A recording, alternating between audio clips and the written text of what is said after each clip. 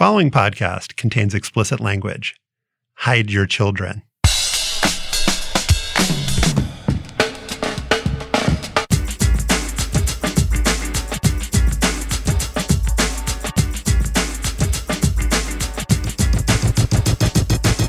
Hi, I'm Josh Levin, Slate's national editor, and this is Hang Up and Listen for the week of June 21st, 2022.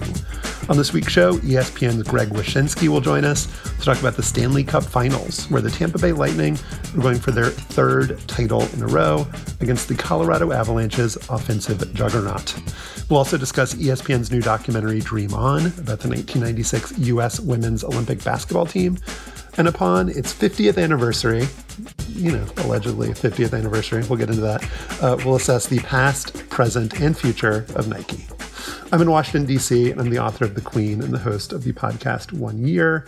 Also in D.C. is Stefan Fatsis. He is the author of the books Word Freak, A Few Seconds of Panic, and Wild and Outside. Hello, Stefan. Hey, Josh. And with us from California, Slate staff writer, host of seasons 3 and 6 of the hit podcast Slow Burn. It's Joel Anderson. Hey, Joel. Yo, what's up, man? I got to say, you guys killed it last week with Vincent.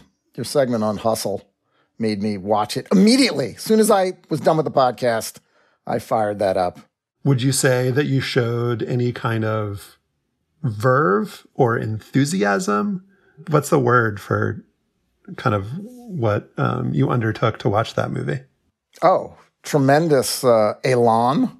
It was a real spirit of elan. I had a little frisson of excitement. Paroxysm of glee. It was great, too. I agree with the three of you. It was awesome.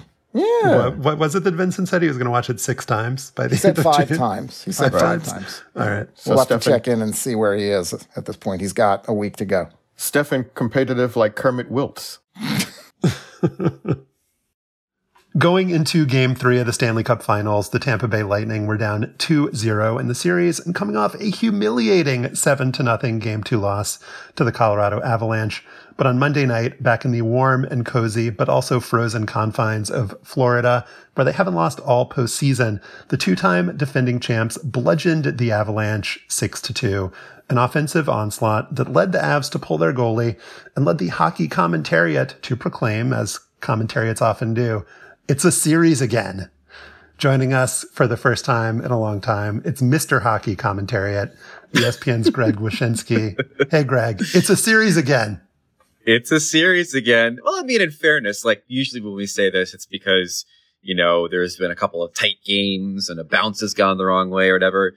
And in this one, it was a 7-0 evisceration in Game 2. So if you were somebody who believed that the Colorado Avalanche were a steamroller with buzzsaws for wheels, I think you could probably be excused for that. But I myself felt that the Lightning had a better than good chance to get back into the series. I had seen them in previous rounds on home ice. They had the uncanny ability of not only playing well here, but also adjusting to the problems that they've had here against previous opponents. So I was pretty sure that we were going to get a series again, as it were. And get some fortunate goals, too, against the Rangers in the previous round. They were losing in Game 3, I think, and Game 4 was very close. They benefited from some good fortune, though in Game 3 of this series, there was no good fortune that was required. Well, I think in the case of the Lightning in the previous few rounds, I think you could adopt the Billy Zane philosophy from Titanic, which is that they make their own luck. If we're talking about who's been lucky, I mean, the Colorado Avalanche on their way to this Stanley Cup final played a Nashville Predators team that didn't have their starting goalie and was gutted for it. That's a sweep. Played the St. Louis Blues. We're in a spot of trouble. The Blues lose their starting goalie to injury because Nazem Kadri collides with him. They win that series in 6. And then they play the Edmonton Oilers, who are a team that only has 2 ways to win. And their names are Connor McDavid and Leon Draisaitl. And Leon Draisaitl had a high ankle sprain. He was about 20% of himself, and they sweep them. So if we're talking about who's gotten the breaks along the way, I think it's probably the Avalanche more so than the Lightning. But I think in both cases, they've earned their way here. In the write-up of last night's game, Greg, you wrote that a team that looked like it was going to get skated out of the series suddenly was able to match the Avalanche's energy. And I always think about that when we talk about, man, a team had to summon some energy to, make a final stand here. So I'm wondering, was Monday night in Tampa, was that a champion's response, right? Like, just a team down to a death rattle, gutting it out. Or was it truly indicative of a team that has the potential to mount real resistance to what seems like a juggernaut? So you're asking if it's a temporary heartbeat or whether there's a resurrection we're witnessing. Mm-hmm. I think it's a little bit of both. Steven Stamkos, their captain, said after the game that they had to respond. Like, there was no doubt about it. Like, if they don't respond, they're obviously not going to be winning the series if you get down 3-0 to almost any opponent, no matter if it's the Colorado Avalanche or not. So from that aspect, I do think that there was a bit of backs against the wall survival mechanism that was going on. But the thing that you heard from the Lightning, even after that Game 2 debacle in Denver, was we're confident if we get to our game that we can mitigate some of the things that the Avalanche do really well. And the problem in the 2 games in Denver was that they couldn't get to their game because the game was like over in the first 10 minutes, right? In both cases, they were down by multiple goals in the first 10 minutes of these games. It was deficits of their own making. They took really bad penalties at the beginning of both games. So their thought process was, we can be in these games, we can beat these guys if we can build on the things that we're trying to do early in the game, establish a little bit of proof of concept, and they won't say it, but most importantly, get a lead after the first period. They're 7-1 now when they lead after the first period. And I think it really, the key to beating the Avalanche is not to chase them, but to have them chase the game a little bit. And I think for the first time in the series, the Lightning were able to do that. And it has everything to do with the way they started the game. So the Avalanche are far from a one-man team, but the one name that gets mentioned first when you talk about them is Nathan MacKinnon. And he has a couple of assists in the first 3 games. It's not something anybody was particularly concerned about after game 1 and 2, I would say. But for folks who aren't familiar, just like, what is it about him that makes him the kind of bold-faced name for the Avalanche? And also, has there been anything has he been a problem, or is he not played up to his potential? Does he need to do something different for the Avalanche to win the Cup? I'll start on the gameplay part of it. I mean, his line with Gabe Landeskog and Val Nichushkin, and also when they move up Mikko Rantanen in Nichushkin's place, which is the line that traditionally McKinnon and Landeskog have played on in the last couple of years and has been one of the most dominant ones in the NHL. That when he's on the ice, they're out shooting and out attempting the Lightning by a preposterous margin. So he's not getting the goal scoring results yet in the series, but it'll come. And I don't think that anything that's gone on is the fault of that line, nor is it the fault of his play on the power play and the power play in this series. I think the Lightning have now given up 5 power play goals to the Avalanche in 3 games, and a lot of that is the work that McKinnon does. What makes him special is twofold. One, he's an incredibly powerful skater, and he is, like a number of guys in this generation, a player who has the ability to create offense at full velocity and get his shot off in a variety of ways as he's in full velocity. He's a tremendously gifted shooter and goal scorer. And he also, much like Alex Ovechkin, is somebody who deals in volume. He's a shot volume guy. And it's one of the things that I think separates him from other goal scorers, is just how many shots he takes and how many find their target. He's also a real nut off the ice, in the sense of being one of the single most intense individuals I think I've ever seen. When it comes to the drive to succeed. Watching a Nathan MacKinnon post-playoff press conference when the Avalanche have fallen short is like watching a Joy Division concert. It's just like a sullen and like despair-filled affair. He's famous for behind the scenes being someone who is a constant driver of effort from his teammates in practice. He never takes a practice off. He's infamous for his diet and enforcing his diet on others and shaming teammates for eating sugar.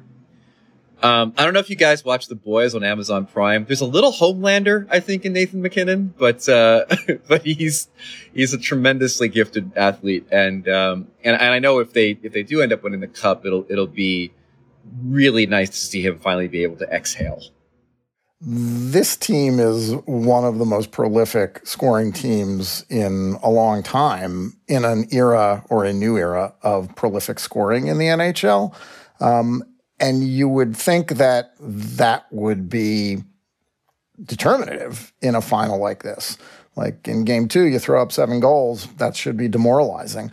But goaltending is always the equalizer in NHL playoffs, right, Greg? And in this case, the Avalanche have 2 32-year-old dudes who are really kind of backups on other teams versus the Lightning, who have the best goaltender on the planet. How much going forward does that factor into the way players think about the games to come and the knowledge that, hey, we've got the best goaltender and they don't? So I think Darcy Kemper is a starter in this league. Like he came from the Arizona Coyotes. He was a starter there. He's the reason he's on the Avalanche was a sort of a desperate play where their starting goaltender last year, Philip Grubauer, unexpectedly left for the Seattle Kraken. And they were all of a sudden at the end of the goalie carousel that was spinning last summer. And so they had to kind of make a desperation move to get Kemper. And he, for half the season, wasn't very good. And then for like January 1st on, he was kind of the second best goalie in the NHL behind Igor Shesterkin statistically. So they came into the playoffs pretty confident about him. But everyone I talked to in the goalie analytics community isn't really in love with him. And I kind of felt that... Can we just pause on the phrase goalie analytics community? Well, continue. So let me sidebar. You have the analytics community that measures the abilities of skaters and, forwards and defensemen. But those analytics do not account for the skill of goaltenders. And there's an entire thriving community of, in many cases, ex-goalies that want to quantify how goaltenders really play. Statistically, goaltenders have been left in the dust when it comes to how you measure their success. I mean, that's why like the goalie with the most wins usually wins the best goalie award. So yeah, there's a whole community that breaks it down for you and is really smart about it. And they'll tell you that Kemper has not really been that great. He's one of these guys that's been kind of living off his reputation. To your point though, like, yeah, the biggest advantage in the series was Andrei Vasilevskiy, who, if he wins this cup, no matter what happens to him statistically in the series, is going to go down as one of the greatest postseason goalies in hockey history, versus these two guys on the Avalanche. And so what you saw in game 3 of the series was, while they only managed 16 shots on goal against Kemper in game 2 because the Avalanche just controlled play and possessed the puck, and the Lightning only got 29% of the shot attempts in the game, they finally got to their game. They finally put pressure on the guy, and he was a piece of Swiss cheese. So, like, in the 2 games in which they've been able to actually mount an offense against Darcy Kemper, they have scored 9 goals. And so they have to be pretty confident about that and also be pretty happy with the way that Vasilevskiy rebounded from giving up 7 goals in game 2. Greg, more broadly, I mean, you're obviously at the arena on game nights, so you're not watching this on TV, but obviously, like, the NHL has benefited from this no longer being on whatever, I guess, was it NBC Sports? I don't know if that was the name, the channel that it was on before. And now it's on, your employer, ESPN, and there's a belief that this matchup being on TV when it is with these teams, this great Avalanche team and like a defending champion, going for a three-peat is really good for the game. You're there. Like, is that it all true? Like, because it's weird. I lived in Tampa for 4 years, and like, nobody thinks of Tampa as like a major market or anything like that. I don't know, what sort of fan base, how that translates nationally, but like, is there a sense that this year is like a sort of a breakthrough year for the NHL and the Stanley Cup, having these two teams playing when they are on the channel that they are? Well, first of all, put some love on NBC Sports Network, my favorite place for classic car auctions. R.I.P. remember your legacy. I think they had a show with Michelle Beadle and somebody too once. I was on that show. Okay, I remember that. Remember when the games were on Versus? I do remember that. Real ones know that it was the Outdoor Life Network before it was Versus. So it's been but to speak to your point, you mentioned these two teams and you mentioned the TV aspect of it. And again, like the folks on NBC did a really good job. Like they presented the game as best they could. They could only do as much as they were given. One of the great things about working at ESPN is that the minute that the rights come over to our network, there's this incredible investment in things outside of the game. It's The Point that we have, a weekly, news magazine show. It's the content on SportsCenter. It's me. They gave me a show to do a pregame show on digital, this season that I helped create. Like, there's all of these other opportunities that come with being on ESPN that I think have really benefited and exposed the game to a wider audience. But you mentioned the two teams, and I think the two networks is a really big thing for me. Like, no matter what my issues were or anybody's issues were with NBC, the biggest issue was that the NHL had a monolithic rights deal, while every other major sport in the United States was on multiple networks. And multiple networks means multiple audiences, where, like, if you're watching PTI, you're going to see an advertisement for the NHL. If you're watching AEW wrestling or, Rise of Skywalker on TNT or what have you, then you're going to see an NHL commercial. And, like, reaching out to all of these new audiences is such an important thing. And that's, like, one of the big aspects of the rights deal that I love. As far as the matchup goes, I think first of all, the Lightning have a really, really, really strong local following. And they've cultivated it. And the Avalanche have an incredible local following that has now done the thing that a fan base, in my opinion, needs to do in order to become really rabid, which is to live and die with your team through playoff failures. The Avalanche won the Stanley Cup last in 2001. They've struggled to get past the second round for, I think, 4 consecutive seasons. So you have a lot of people that are like, I know this team is good, and now we're finally breaking through. And so being in Denver for those games was incredible, just to see how the community has, like, popped for this team. And the Lightning, the Avalanche actually aren't, in my opinion, the biggest draw, even though they've got some star players. The Lightning, though, now that we've seen them in back-to-back Cup Finals and win and have come to know these players and these personalities a little bit more, I do think that they're one of the bigger draws in the NHL insofar as, like, casual fan interest, and especially when you're dealing with the potential for history and seeing a three-peat.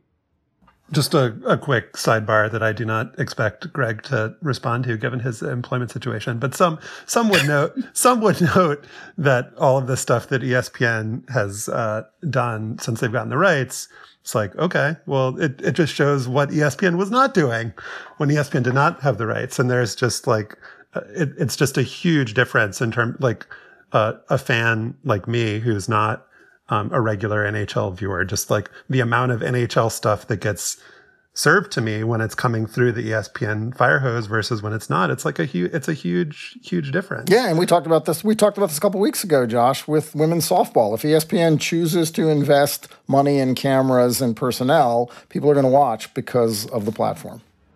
Yeah, well, it's almost like that's why the NHL wanted to go to ESPN. All those I don't know. And again, like, go back to ESPN. Go back to ESPN, right? The board of governors and the people that own the teams have always been in favor of trying to get back on ESPN. They understand the value to it. And I think, and if we're being honest, like, there was a certain amount of loyalty that the NHL had to NBC because NBC took the rights after the lockout in 2005. And the sport was in a very different, the league was in a very different place.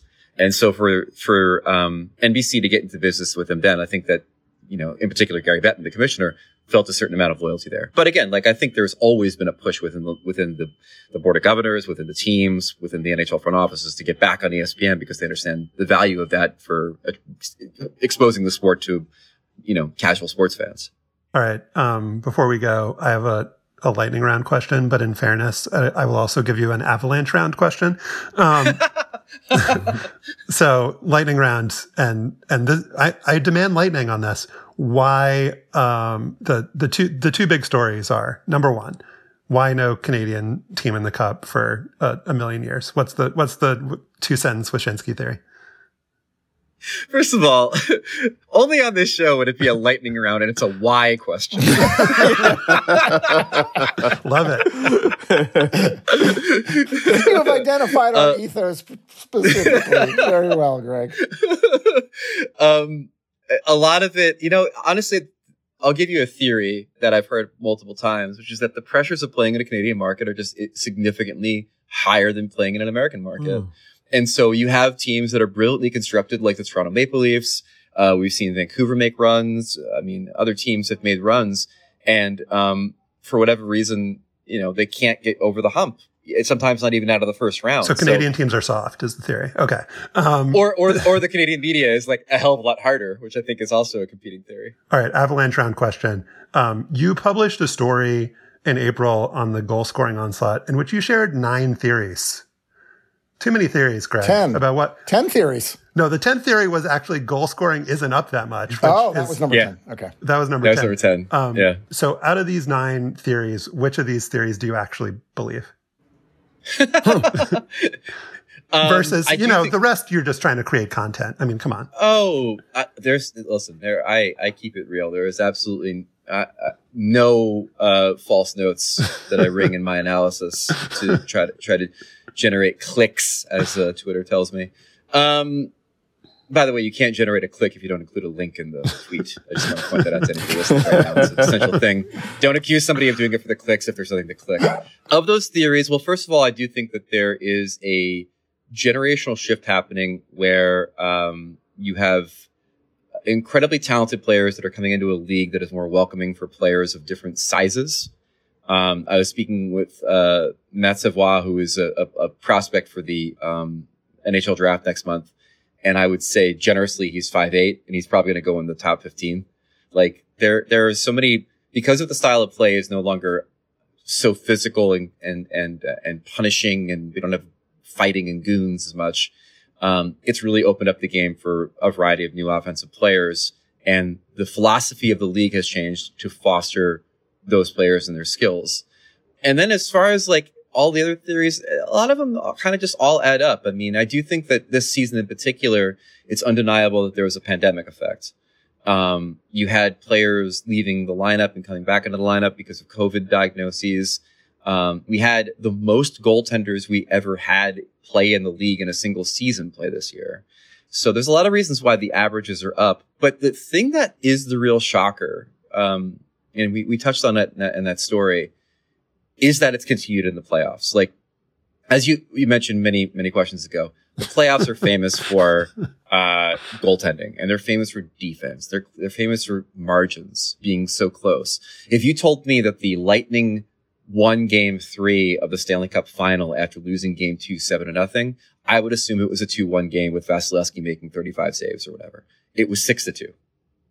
So there's been a fundamental shift offensively here. 22 goals combined through Game 3 most since 1982. Yeah. It's wild. So there's definitely something that's changed here, stylistically and fundamentally in this league. And again, like you talk about networks and matchups and all this other stuff. If you're averaging as many goals per game as the NHL is this season in the playoffs and in the regular season, that's the sea change. That's the thing American audiences. Which leads to the last question, and this has to be lightning round answer, but are we sort of approaching the platonic ideal of what hockey should be? Are we approaching in the NHL a league with the narrower rinks and the more cluttered play and the more fighting and hitting compared to Olympics or international hockey? Is this sort of appealing, and are fans responding in a way that, that's positive toward the more freewheeling, open, central ice, high-scoring game? I think that you are reaching the platonic ideal for the millennial fan and the Gen Z fan. I think you are creating a new sport in the eyes of an internet old like me. And I've had to come to grips with that. It's a different league. I, like most people, will tune in to watch the 30 for 30 ESPN documentary on the Red Wings Avalanche rivalry, which will just be blood on the ice and fights between goalies. That comes out, I think, next weekend. And I will revel in it because that is the league I grew up in. And so I've come to grips with the idea that hockey, and my ideal of hockey, which is probably a little bit more intense and violent than the current product, might not exist again. The current product as it stands is probably the best honeypot for attracting new fans versus the old style of what I grew up with. ESPN's Greg Wyshynski is one of our favorites. It's so nice to have you back, Greg. It's great to be back. Thanks for having me.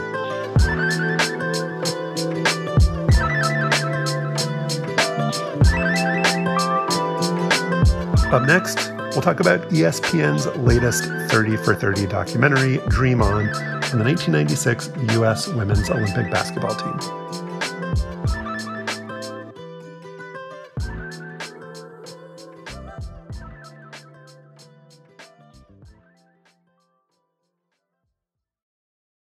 After finishing with the bronze at the 1988 Summer Olympics, the U.S. men's national basketball team responded with a show of force that changed basketball forever.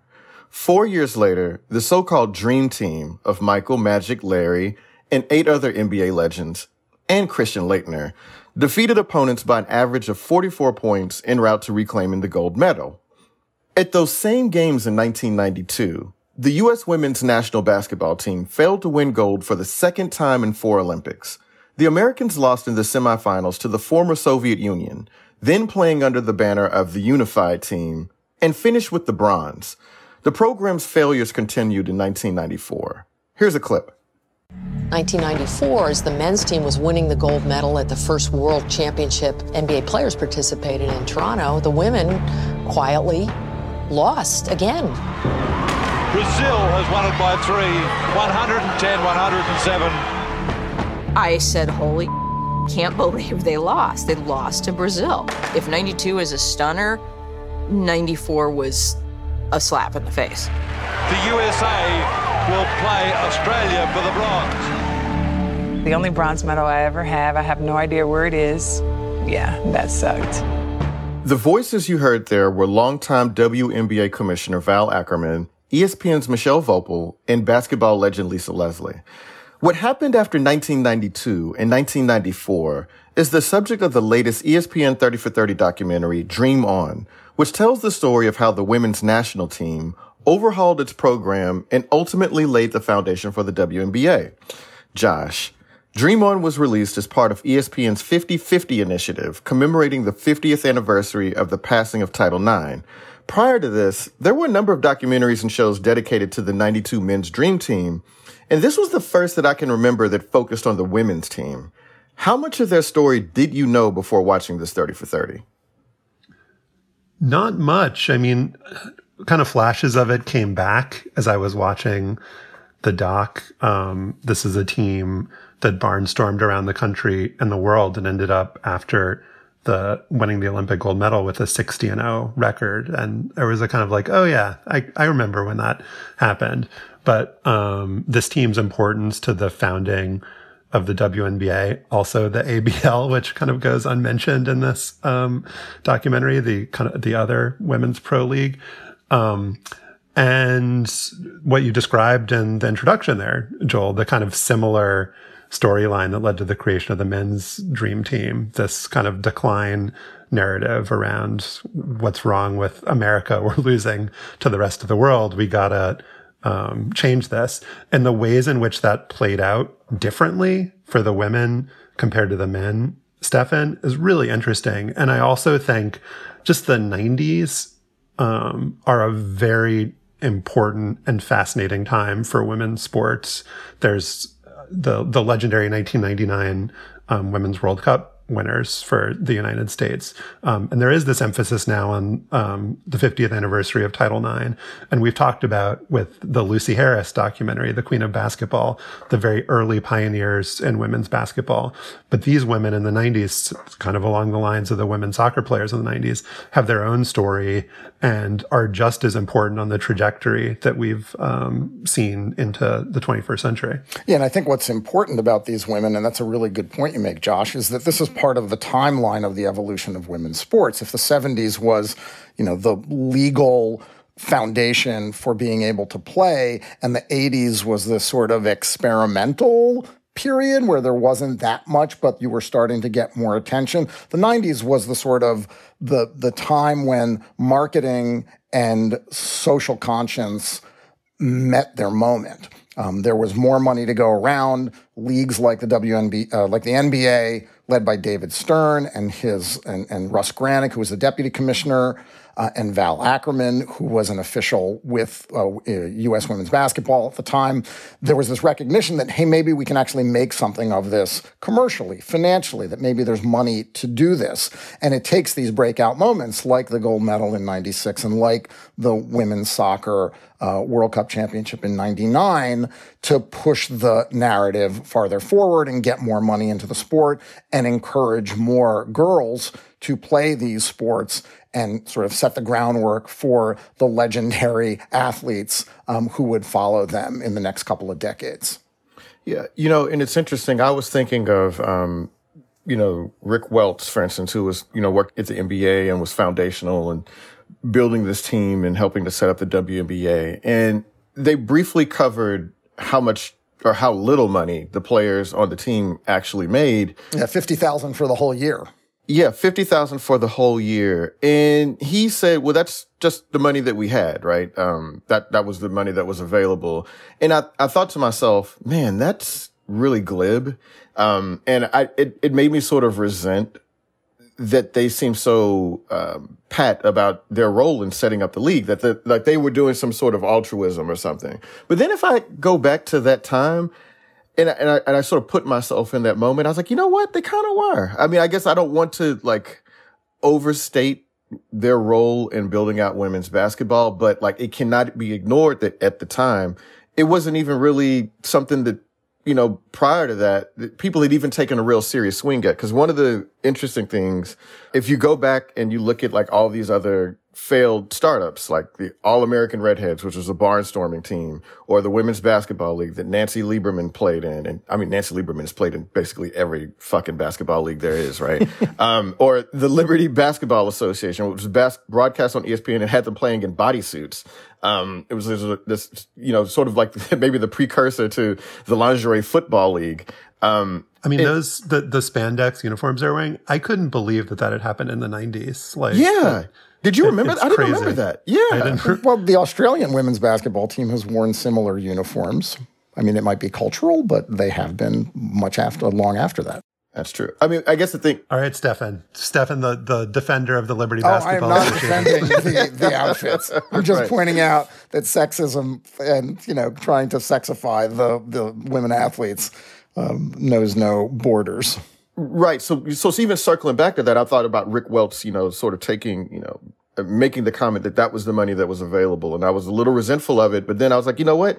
To that point, nobody had ever made a real attempt at selling women playing basketball, like not without gimmicks, just like an appreciation of the game for all these great players and giving them a venue here domestically. And I was like, you know what? They should take a bow for that. Not so much of one. I mean, I don't think that they should, be that happy about everything that they did. And there's still a lot of ground to gain here, but, it was sort of revolutionary at the time. It was. And I think it's hard to tell whether it was intentional or inadvertent genius, but, that winning streak, I think, was really important in creating interest in the team, sort of like how interest in women's college basketball has spiked whenever there's a dominant UConn team. The fact that they were not just like the men's dream team, which already had this kind of built up reservoir of fascination and intrigue due to the players' popularity in the NBA. And they did, I think, some exhibitions and stuff going into the Olympics, but like they just basically showed up, kicked everyone's asses, and that was that.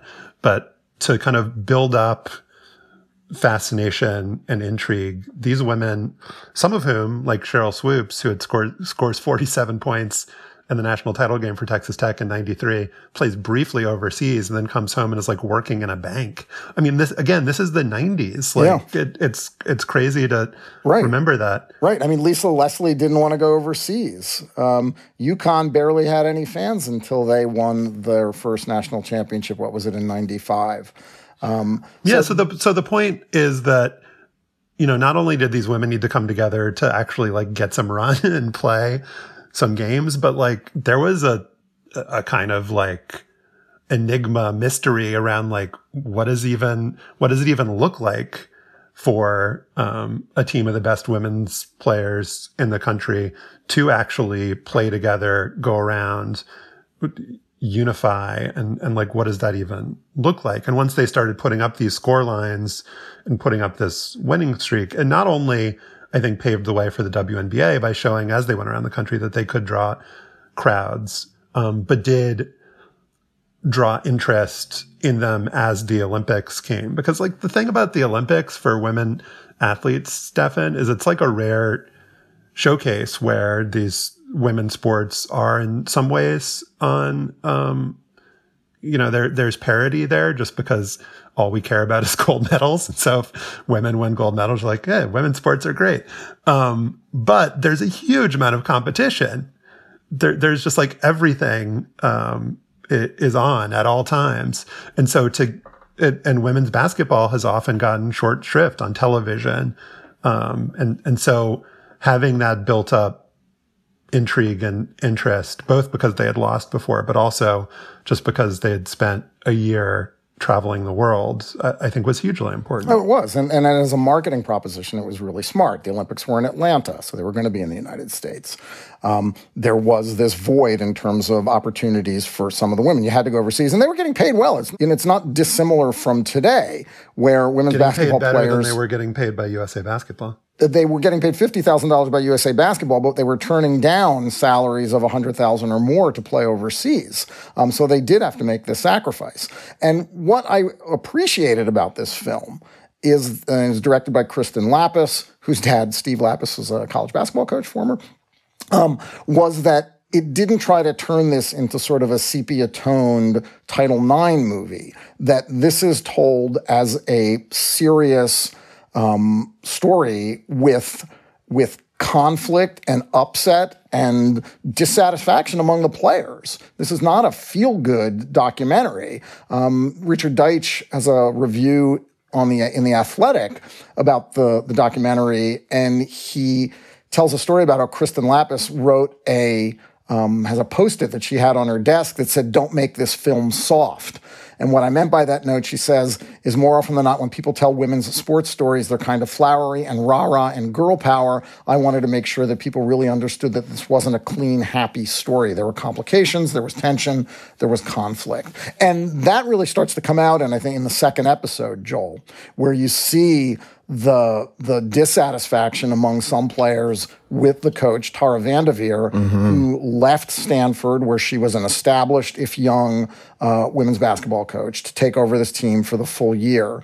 And particularly, and I didn't remember any of this if I knew it ever, that Rebecca Lobo was treated as this untalented outsider who didn't belong on this team, who was there because she was white and she was from UConn, and she was perceived as the sort of palatable face of women's basketball. Yeah, no, and they also, they even touched on the anti-gay sentiment there, that had hindered the opportunities of some other players before, and even their marketing opportunities. And I was really impressed that they dove into that. But about the Tara Vanderveer thing, I actually thought about that a little bit, and obviously it was a different time, the 90s, and the way that we thought of coaches and how they dealt with players then. Like that behavior, that treatment of players was a little bit more acceptable in that moment, right? But it also reminded me of how so often there's room for exploitation in these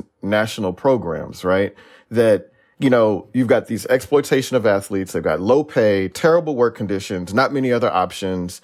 And then they're subject to like a tyrant or somebody that can abuse them pretty much in any way they see fit. We've seen that in gymnastics. We've seen that in swimming, so many other sports. And I'm glad it didn't happen here. It didn't appear to.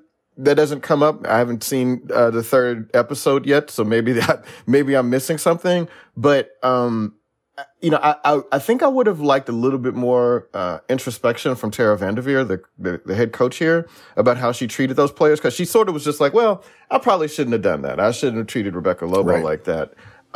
But you could just see where there's an opportunity here where it placed in the wrong hands that these players could have gone through so much worse than they already did. Because it did not have to be that way. Like, obviously you can build a good team, a great team, a program that is, going to be the best in the world without treating the players in quite the way they were treated in the build-up to the 96 Olympics. Josh, there's a level of acquiescence among the players toward marketing them and dressing them up in feminine clothes and trying to make them into something that they weren't. You can see the discomfort in a lot of the footage. And we should mention that this film got made because there was 500 hours of footage that the NBA had shot behind the scenes that was barely used.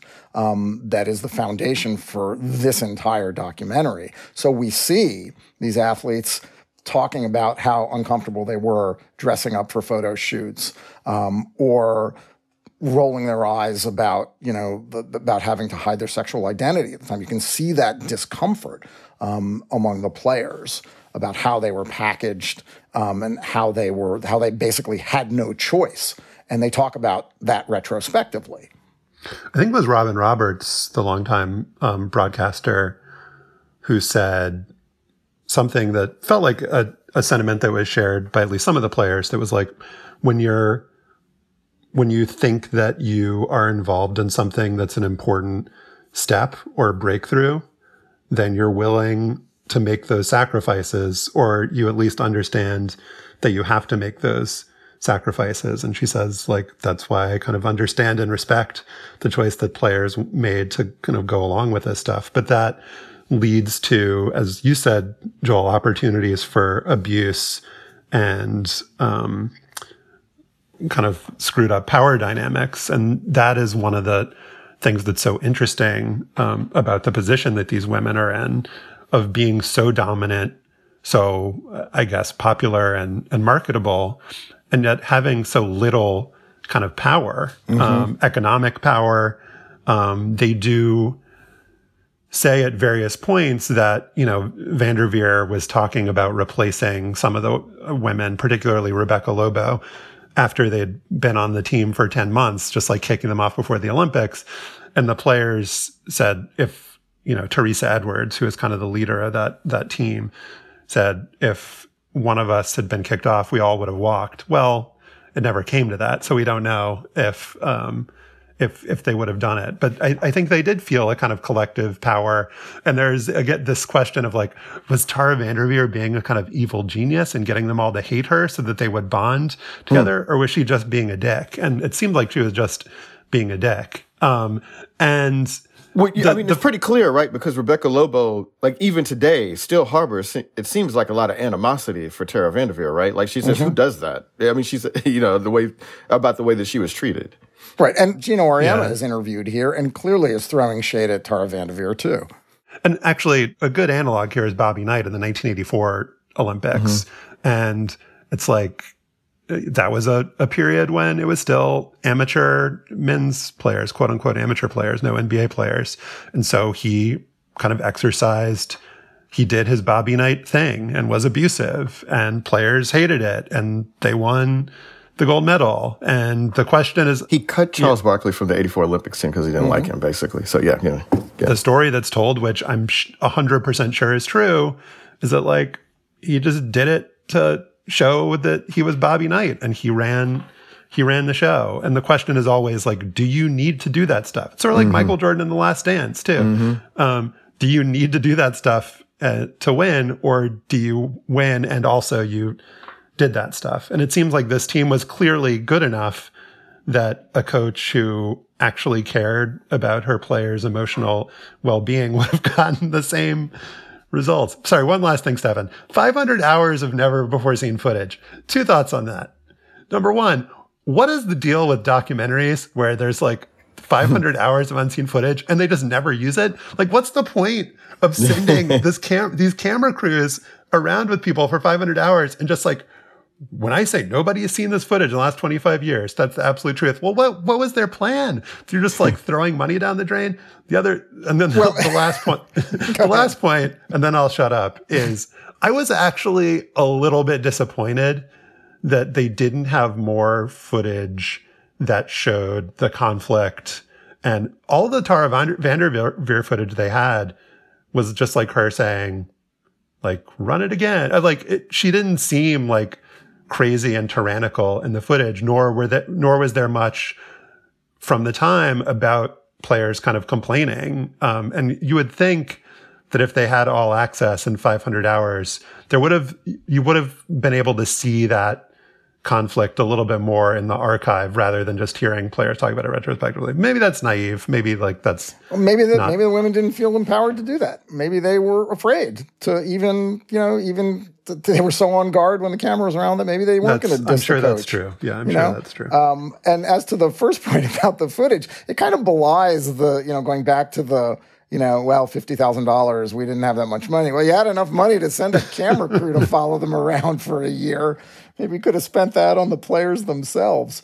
What I found really interesting, Joel, also is just how, again, hindsight, looking back at how these things evolve, how Nike is growing in those 5 years leading up to those Olympics, how Nike decides to, that swoops and swoosh kind of sound alike. So we're going to give Cheryl Swoops a contract after that NCAA final, how fans start going to UConn games. And the cynic in me says that, well, the NBA purely did this as a way to test the waters, and it really wasn't about empowering the women and making sure that this team is good enough to win the gold medal, because they probably could have done that with a 3-month training camp or a 2-month training camp. But it really was about using them and putting them in coach and putting them up in shitty hotel rooms as a way to kick the tires on whether there was enough interest and whether they were that good that there might be a market to create a league and attract fans after the Olympics. Yeah, it's interesting because that time in my life is like a real jumble. And so I could not keep up with, Cheryl Swoops had won a national championship. They started up the Dream Team. Dawn Staley and Rebecca Lobo appear on the Martin Show in 1996. And I'm like, when did all this happen? So, like, all this stuff is sort of happening organically around the same time. And Nike is the center of it. And in fact, it's funny you brought up Nike, because in the next segment, Nike turns 50 and we're going to talk about it.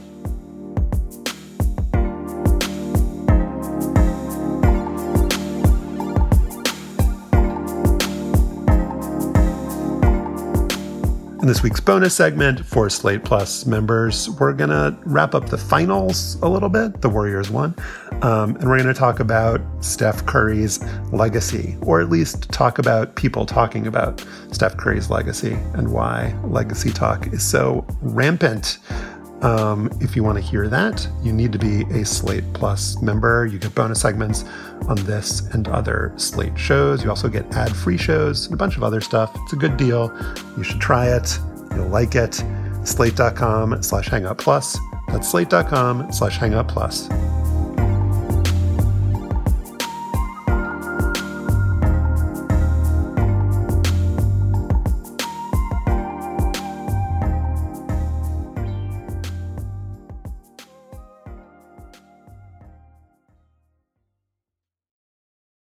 Nike has begun celebrating its 50th anniversary. According to the company, on May 1st, 1972, the Japanese shoe brand Onitsuka Tiger ended its distribution contract with Blue Ribbon Sports, which had been founded by Phil Knight and Oregon track coach Bill Bowerman. But Nike also marked its golden anniversary in 2014 because Blue Ribbon Sports was started in 1964. And since the name Nike and the swoosh came into existence in 1971, the company celebrated a half century last year, too.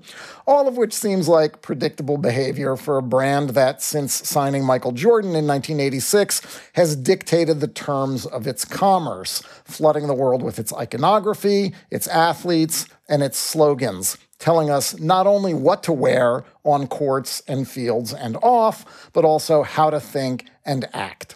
As New York Times fashion critic Vanessa Friedman wrote in a long essay last week, Nike has become part of the root system that underlies the culture and not just sneaker culture.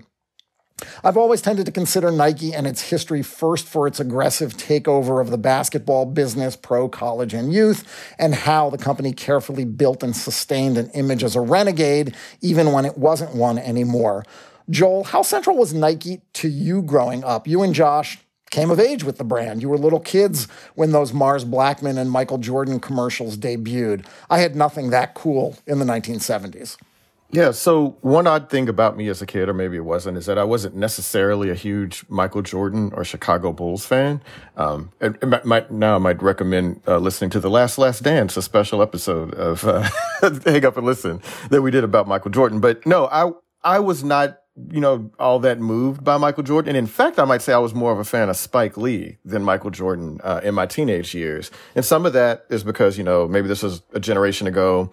I was a Houston Rockets fan first and then a Western Conference fan. Like, that's something I feel like old people do. You root for the teams in your conference or whatever. But I could appreciate Michael's greatness, and I understood that he was a phenom and emblematic of cool. But in your notes that you used to prepare for this segment, Stefan, you pointed out a 1992 interview with Phil Knight in the Harvard Business Review. And he said something that Nike's biggest breakthrough was not about shoes. It's that they came to the realization that they weren't just selling sneakers.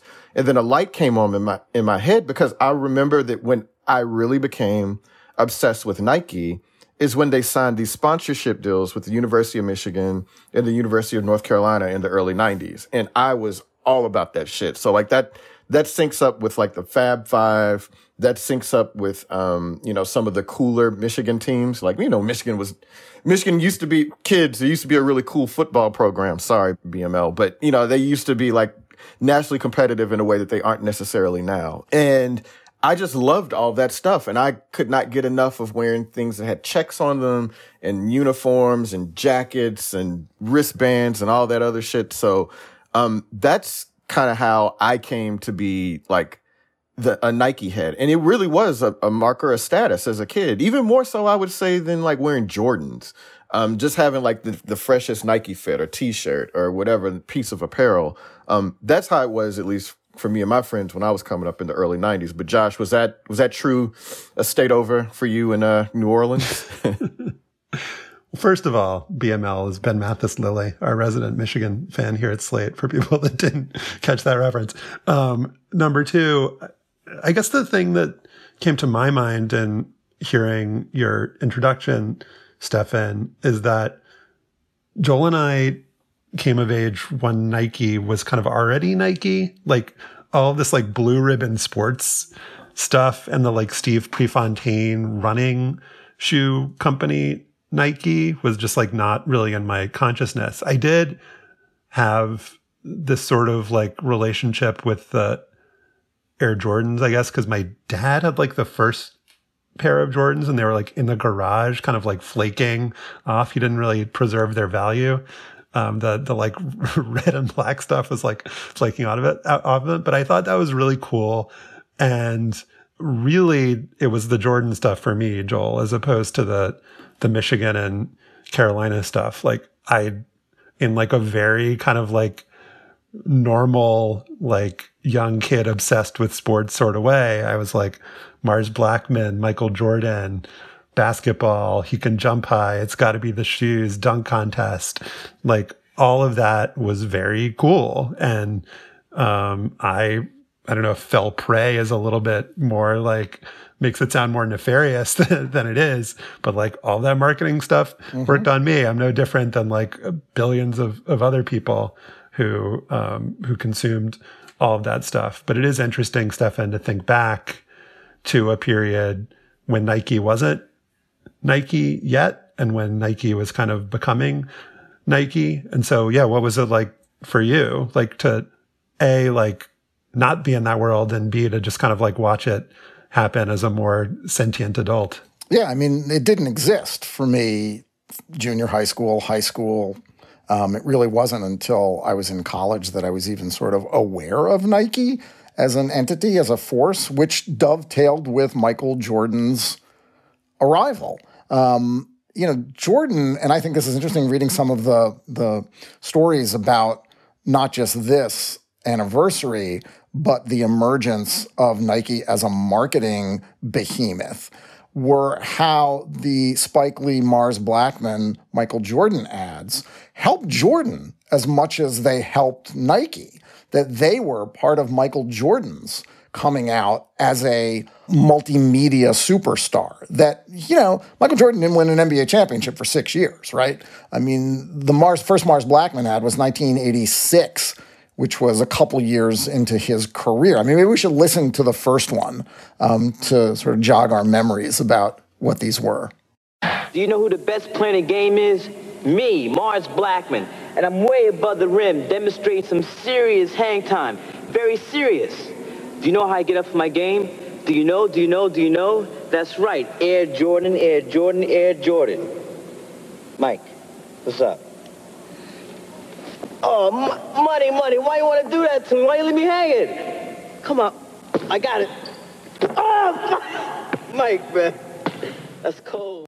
Yeah, man. That just brings back, like, just a lot of fun memories of youth, like the discovery of Spike and Michael Jordan at sort of the same time. And which came first for you, do you think, Joel? Had you seen She's Gotta Have It? Or was Mars Blackman introduced to you by the Nike commercials? I should say that, yeah, my parents were very permissive in the things I was allowed to watch as a kid. There weren't many restrictions on me, so I did see She's Gotta Have It when I was a little kid. And so some of those things kind of, I could see the cross references between the Mars Blackman and the Nike ad and then, the character he played in She's Gotta Have It. So, yeah, man, I think that's how it came to me first. I knew who Michael Jordan was, but he wasn't quite the sensation that he would become. I mean, in the late 80s, like, they didn't air basketball on TV like that all the time, right? Like, it wasn't as national of a broadcast as it was. And then, the Bulls didn't become nationally relevant until, like, the late 80s, early 90s. But I'm thinking back to what you said, that, Josh, about how, Nike was always there, right? Like, growing up. But maybe I'm a couple years older than you, but I think it actually is a little bit different, because I think when I think back to the mid 80s, I came up with My Adidas by, Run DMC in 1986. The Converse, the Chuck Taylors, like, those were really popular shoes when I was in elementary school, like wearing Chuck Taylors and all the different colors or whatever. Even Ruse, that had zippers. I think Walter Payton, sponsored those. And they were like a little tennis shoe that had a zipper on them. You could put coins in them. And that seemed really cool. What about LA Gear and British Knights? LA Gear, British Knights. Yo, look, those really had, the LA Gear had like lights on them. There was the Reebok with the pump it up joints, that D Brown endorsed. So there was a moment where Nike was sort of in the crowd, and then all of a sudden it emerged. And I obviously Michael Jordan played a huge role in that, but I really do think that, like, getting into the apparel and getting into the branding, and then the just do it. And we have talked about the Dream Team. And I think that had a lot to do with it too. Just like a lot of the branding around that and that team helped Nike to sort of burst from the pack and then sort of take over from there. Because after the early 90s, it was never another question. Wait, Joel, wasn't the story there that was Reebok and Jordan covered up the Reebok logo? It wasn't, Nike wasn't involved with the Dream Team? Yeah, but I feel like the reason that was a story was because Nike was encroaching on Reebok's territory. You know what I mean? Like, at least in my memory of it. Like, I don't think I anybody... think that's right. And I think we forget, because it's refracted through history now, just how much of an outsider Nike was in the official suites of leagues and international federations. I did a story from the World Cup in 1998 about how Nike was trying to break into international soccer. And they had literally, they couldn't do anything within a perimeter around Paris. So they had set up this sort of underground, like, soccer, Nike display place where kids could go kick a ball and get some free swag and whatnot. And you that was the brand. And what I think is interesting, like the outsider part, and what I think is interesting about how Nike has evolved, it's like you mentioned all those other brands, Josh and Joel, from your childhoods, and none of them had any impact. And in the ephemeral world of sports brands and commercial fashion, Nike's success really is kind of remarkable. I think in that piece in the New York Times, Vanessa Friedman says that Nike stands alone with Apple in the pantheon of American brands that have taken over the world in the last 50 years. Yeah, I thought the Apple comparison was really interesting. Yeah. And she also had this really good point about how Nike, and I'm quoting here, can toggle from Nyjah Houston, the skateboarder, to Forrest Gump, Mia Hamm to Lost in Translation, Kobe Bryant to The Breakfast Club, Naomi Osaka to Back to the Future, and then also mentions Serena Williams at the Met Gala, Colin Kaepernick after he took a knee during the national anthem. And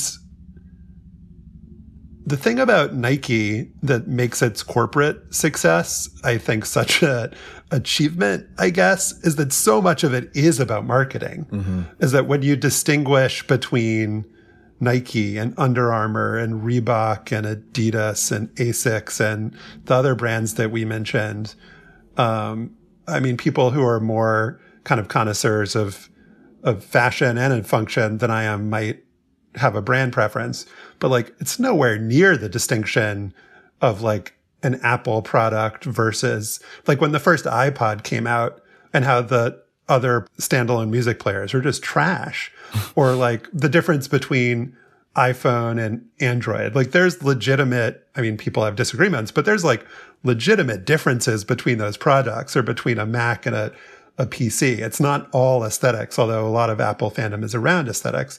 But with Nike, it seems like it's, I don't want to say all, but it's mostly aesthetics. It's mostly aesthetics and brand image and sloganeering. Which has allowed it to like get into the technology part, like the Vaporfly running shoe and, you know, other things that they now have the money to invest in, which obviously they invest billions of dollars in the technology of their equipment.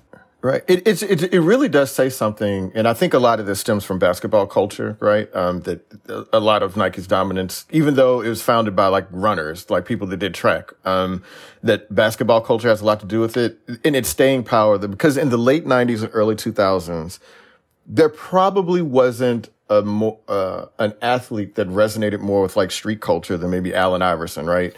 And he was with Reebok, and they had these cool ads, like him and this rapper named Jadakiss.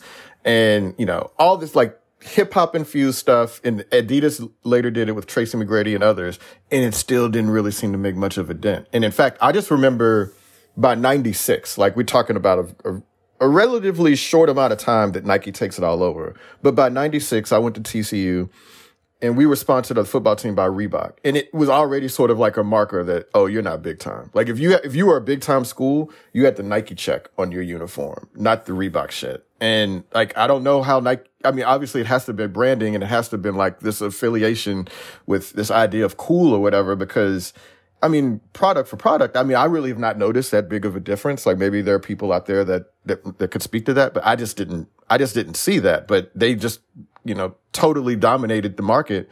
And it doesn't make a lot of sense, but for the fact of marketing, right?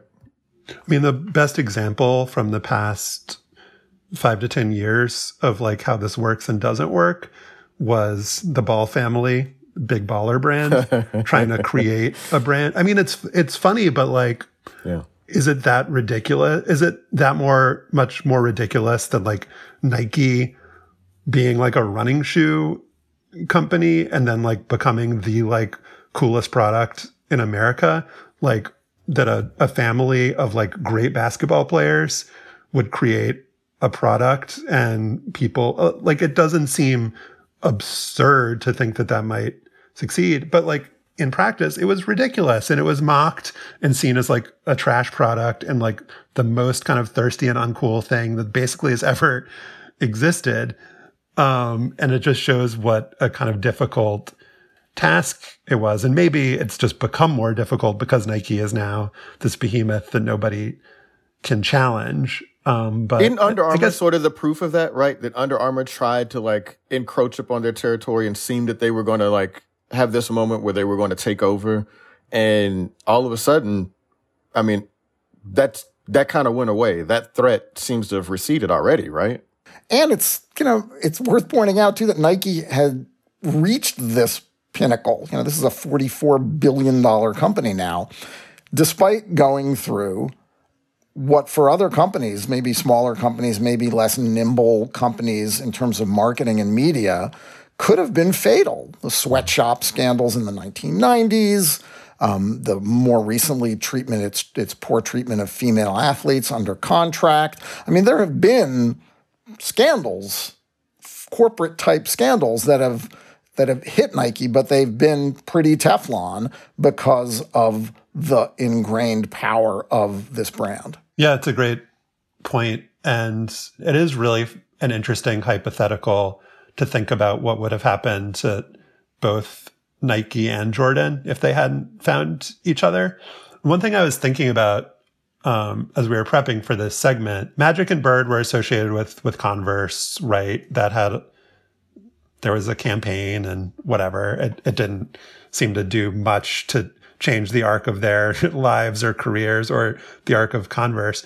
But I was wondering if Dr. J had come around at the moment when, in the 80s, when like kind of marketing and basketball and all this stuff were converging. Like if that had been Dr. J instead of Jordan, would we all be talking about Docs or J's or whatever the hypothetical name of the shoe would be? What do you think, Joel? Yeah, because like it has to be somebody like that athletic and transcendent and like who had done things that different.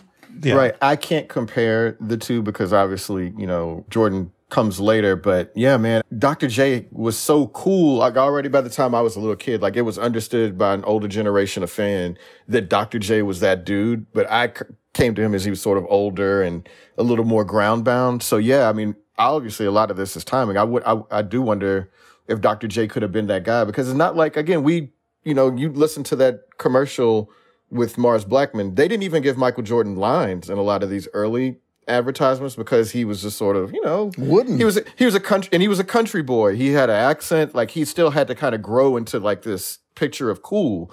So it's not like he had like this ingrained charisma. He was just a great player who had this flair for playing. But Dr. J was not that dude. Like Dr. J was, like legitimately a cool motherfucker. You know what I mean? So maybe it would have. No, and I can bring it back to our childhoods. Dr. J was all that when I was, a preteen and a sort of elementary, middle school, most impressionable in terms of sports and marketing.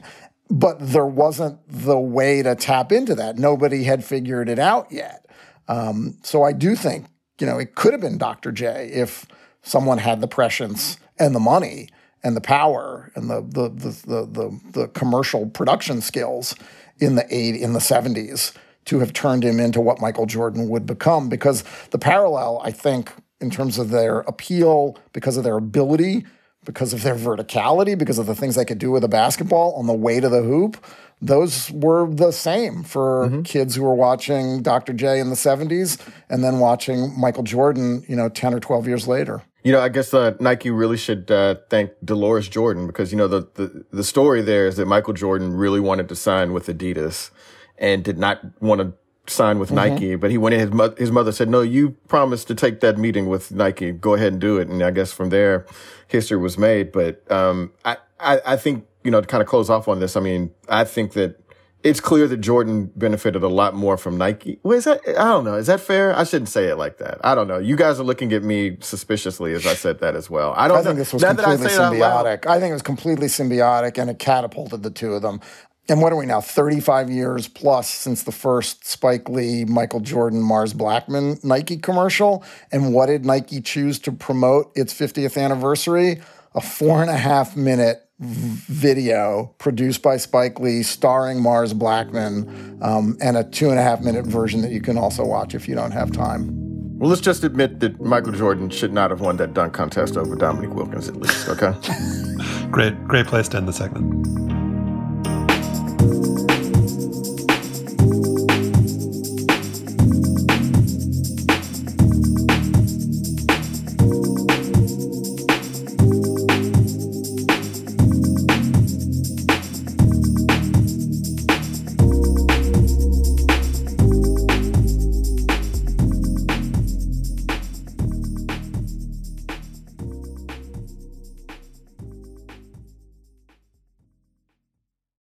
Now it is time for Afterballs, sponsored as always by Bennett's Prune Juice, endorsed by Kenny Sailors, who says it was okay. Back to Dream On, the women's basketball documentary. A lot of players that I didn't really know much about before this documentary. And the one that I wanted to highlight here was Carla McGee, who went to Tennessee, inside player, really good rebounder for this team. And a lot of the players on her own team, on that 1996 team, didn't know the severity of a car accident she'd had while in Tennessee. They actually had footage from Knoxville television. It looked extremely bad. She had a hole in her forehead, I think they described, broke every bone in her face, had to relearn how to walk, to run, to play basketball, was back as a starter at Tennessee within a year, and then made this team as kind of an unheralded player. She is now a coach. She's at the University of Nevada. And as with so many of these players, and I'm sure you guys would agree, incredibly engaging.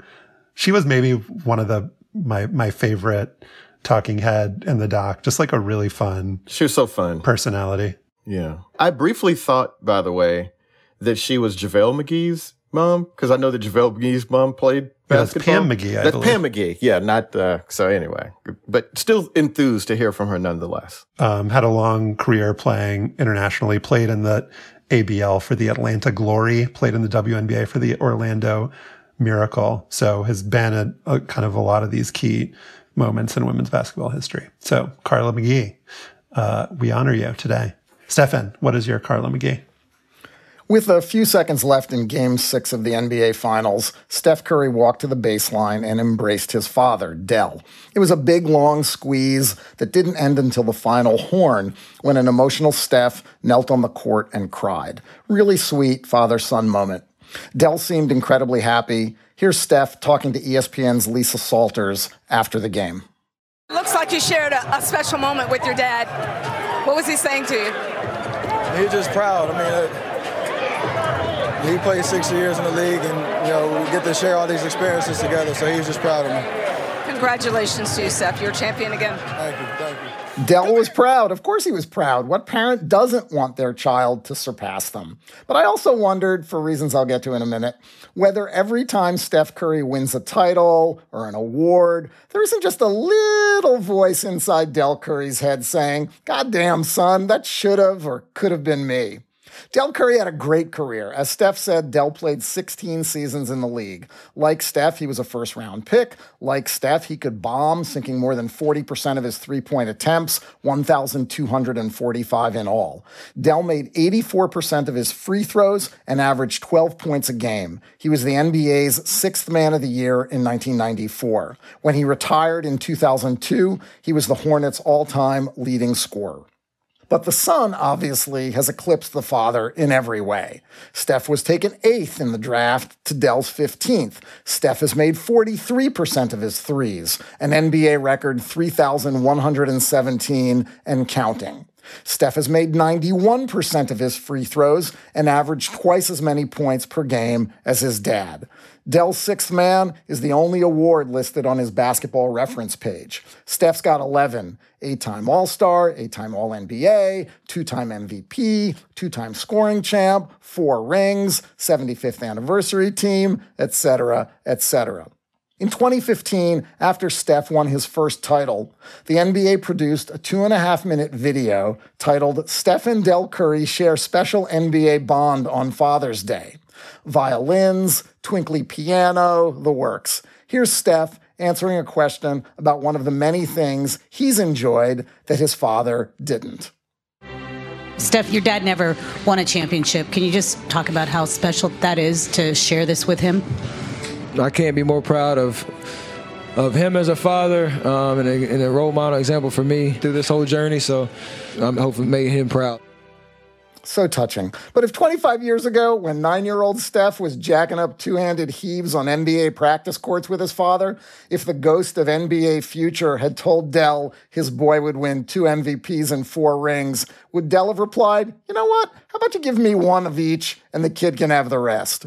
Was Bobby Bonds, amazing player, 5 30-30 seasons, second player to hit 300 homers and steal 300 bags, ever even a tiny bit like, "Son, if I had what you had, the money, the travel ball, the training, a big leaguer's free expertise, they'd be buffing my bust in Cooperstown, and at least one of us wouldn't have screwed up and made it in." What about Archie Manning, Josh? 13 NFL seasons, threw for almost 24,000 yards, one of the first dual-threat QBs. Would he have prospectively swapped a couple of Peyton's 5 MVPs or one of Eli's 2 Super Bowls to flip his 35 and 101 record with the Saints? Sacrificed, say, 10,000 of Peyton's 71,940 passing yards to have played in one playoff game. I can now report what it feels like to have your kid be better than you at the thing you love and do pretty well. I've occasionally mentioned on here that my daughter plays Scrabble too. Well, Chloe's 19 now, almost 20, and last month she went to Montreal for a tournament, her first without me, went 9-5 against strong players, and officially passed me in rating by 1 point, 1676 to 1675. I knew it was coming. For the last 2 years, Chloe's been putting in the work, studying daily, learning tens of thousands of words, playing and analyzing scores of games, and beating me on the regular. Committed, passionate, determined, and it doesn't hurt to have a sub-20 brain that can absorb and recall all those letter strings. The 1 point ratings edge was a fun and fitting milestone. It didn't last long. 2 weekends ago, we went to New Mexico for a big tournament. 2 days, 18 games, a killer field including 2 former North American champs who I wrote about in Word Freak, and 2 other players in the top 5 in the rankings right now. Seeded 15th out of 24, Chloe beat those 4 dudes and a bunch of other high experts, won 9 in a row, and was in first place with a 12-4 record with 2 games left. It was insane. She lost the last 2 and finished 5th, but her rating climbed a ridiculous 124 points to an even 1,800, solidly expert and higher than my rating has ever been. She's the highest rated woman under 40 in North America, and I'm confident will be the highest rated woman, period, pretty soon. As for me, I went 9-9 and gained 2 rating points. And while Scrabble is fluky and ratings go up and down and my career isn't over, let's be real. She's Steph and I'm Dell after Steph broke the all-time threes record in December. And just told him how proud I am, how much I love him. I know he's worked hard. Had no idea anything like that would happen, but it shows you that hard work pays off. And he's not done. I mean, he's not going to rest on his laurels. He still wants to win more titles. Very happy for him, and shows you that, as long as you work hard, anything can happen. Me too, Dell. I'm proud, very, very proud. Couldn't be prouder. Basking in her glory. Can't wait to see what's next. Anything can happen. But what if I'd started competing when I was 9, or had been able to train from the jump with software and websites, or had a parent and coach like me? Unlike Dell in basketball, I can still chase my kid in Scrabble. I can study more, play more, try harder, but I'm 59. My brain is getting softer. My ambition has long waned. My shortcomings as a player are well documented by me and aren't likely to change materially. And now, like Dell's, they're magnified by my kid's success. So all I can really hope for now is that Chloe will fulfill her role as the humble and generous child who knows she's far superior to, but remains grateful for and respectful of her dad, like Steph, after he won his first MVP award in 2015. Pops, you're the example of what a true professional is on and off the court. And to be able to follow in your footsteps, it means a lot to me. Really proud of, what you were able to do in your career, and I don't take that for granted at all. Choking back tears, dramatic pause to compose himself, voice cracking. The script's right there for you, Chloe, when you win your first national championship.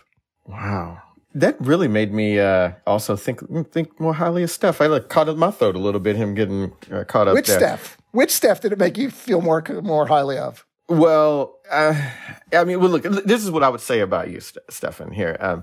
It's not laying the foundation enough. You know what I mean? Like, yeah, you laid the foundation. I mean, if she's better than you are and ever we're going to be, then, like, don't you just take enough pride in, like, you know what? It wouldn't have happened without me because I laid the foundation for you. I introduced you to this game. Is that not enough?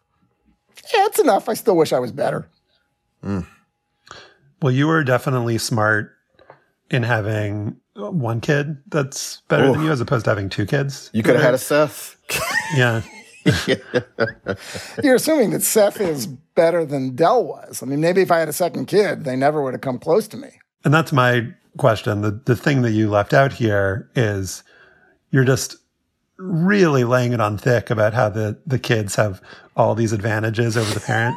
What about like the Pete Rose Jr. or Marcus Jordan types who have to spend their lives chasing their parents' glory and never come close to reaching it? But that's an inverse situation. Those are the icons that they're chasing. You know, you're chasing Del Curry. Again, all due respect, great career, 16 years, lasted a long time, shot the shit out of the ball, but you're not chasing, you know, the greatest of all time. And I think that's a different kind of pressure. Yeah. Well, you did Chloe a favor there too by not being that, not being the greatest Scrabble player ever. True. That's right. You know, much better. You didn't have to have a Jared Payton or a Bronny James. You know, like it's okay. Well, already consigning Bronny too. I mean, we just got to be real about what's going to happen there. I mean, come on. We really like to focus on making fun of Stefan. It's sort of the highlight of what we do here. But that is really amazing what Chloe accomplished there. So congratulations. Not that much to you, but mostly to her. That's amazing. Yeah, mostly we should bring to her. her on here. You know what? All to her. I was just, as Joel said, the facilitator. She's done all the work, and I really am psyched for what she's done and how much more she can still do. That's amazing, man. Congrats to you, Stefan. I'm gonna go the extra mile here and say, hey, man, you had something to do with it. Congrats to you as well. So I appreciate that, Joel. That is our show for today. Our producer is Kevin Bendis. To listen to past shows and subscribe or just reach out, go to slate.com/hangup, and you can email us at hangup@slate.com and subscribe to the show and rate and review us on Apple Podcasts. For Joel Anderson and Stefan Fatsis, I'm Josh Levin. Remember Zelmo Beatty, and thanks for listening.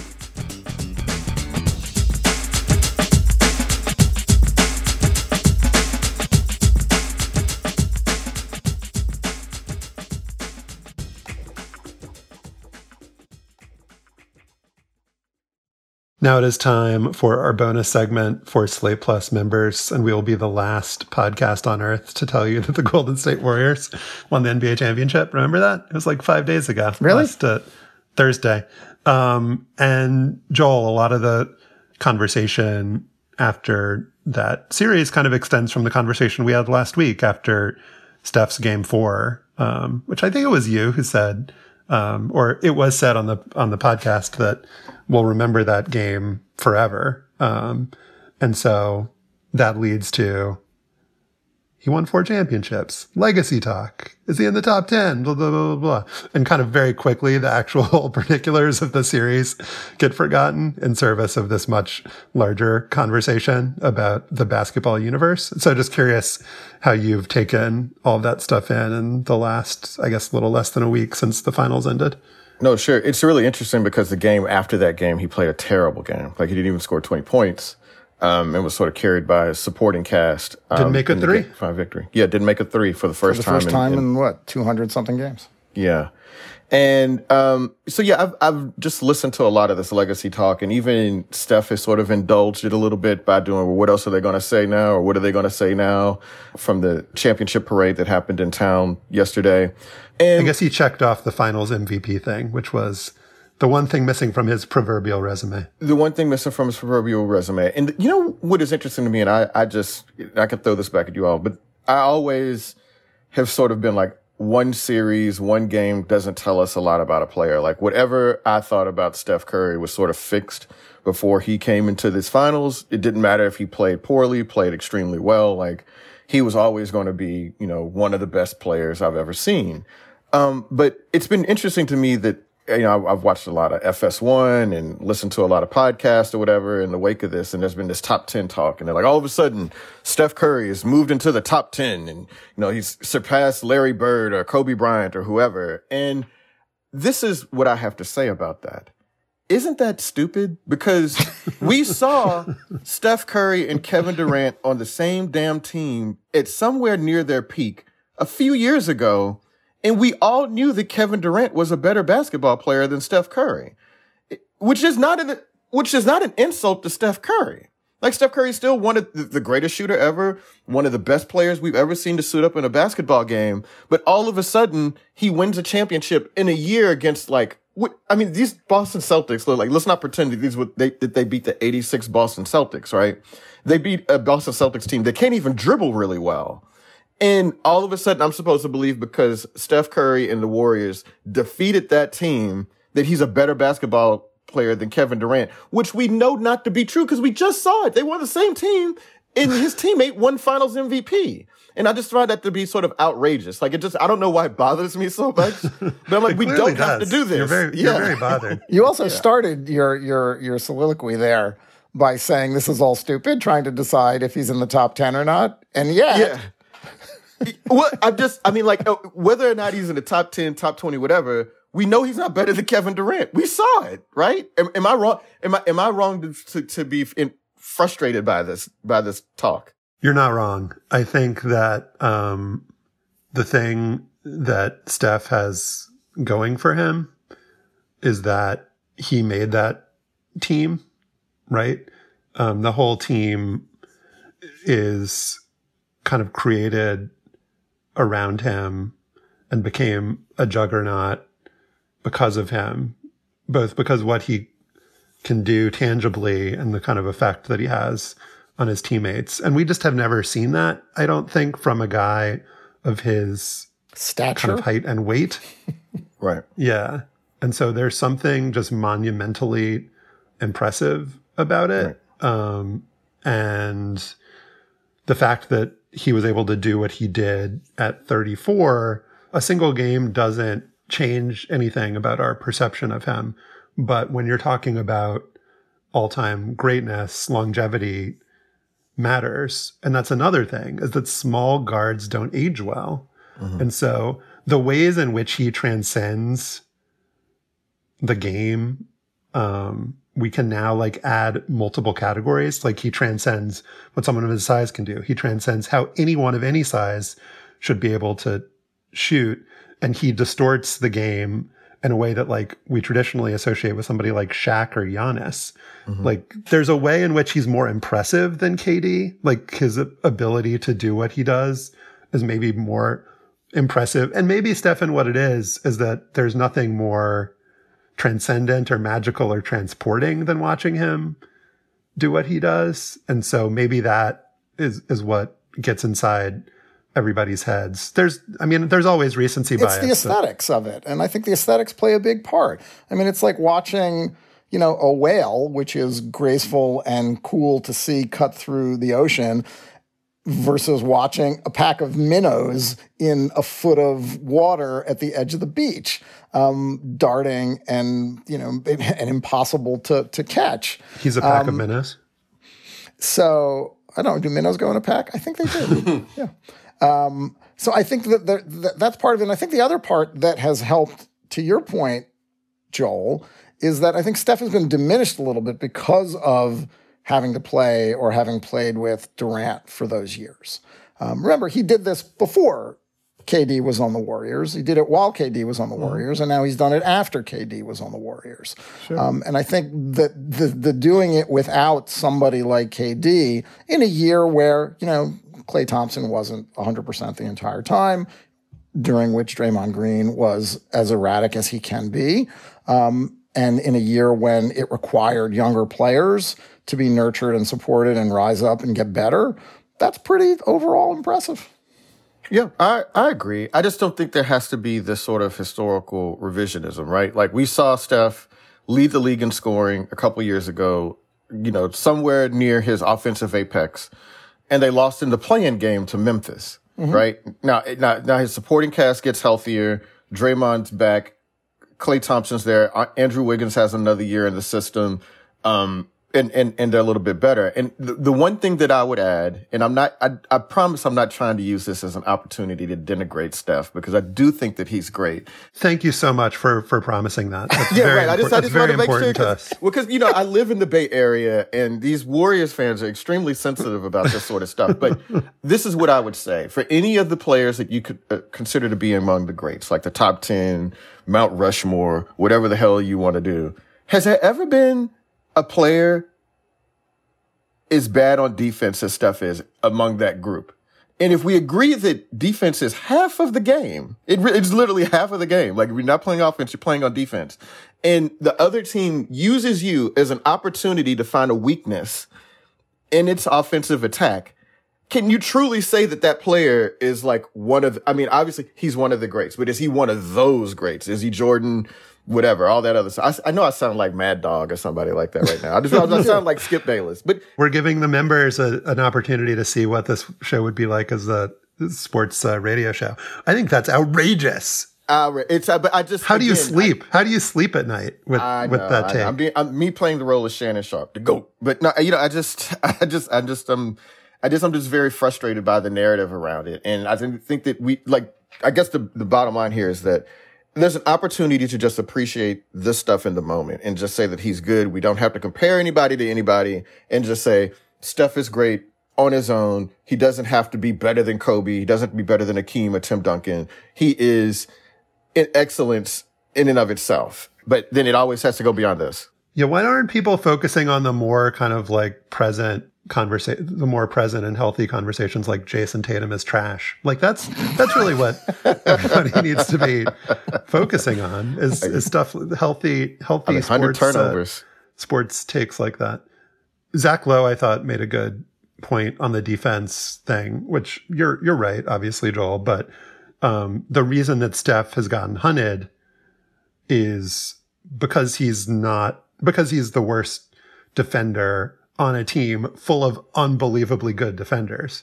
It's not like he's being hunted it's not like they're picking and choosing between like, should we go after him or should we go after like Peyton Pritchard or should we go like there's not really anybody else on that team.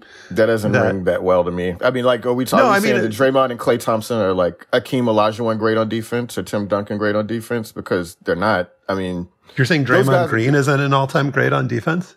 I mean, I think he is, but I mean, do you think he's as good as Akeem Olajuwon or Tim Duncan on defense? Like, do you think? I mean, like, he's clearly good. I'm sorry that we don't disagree with each other. All I'm saying is that Steph isn't bad on defense. He's just not as good as the other players on his team. Which means, and you're right, he's not a plus defender like you would hope a top 10 or top 5 all time great would be. All right, let's go to the phones now.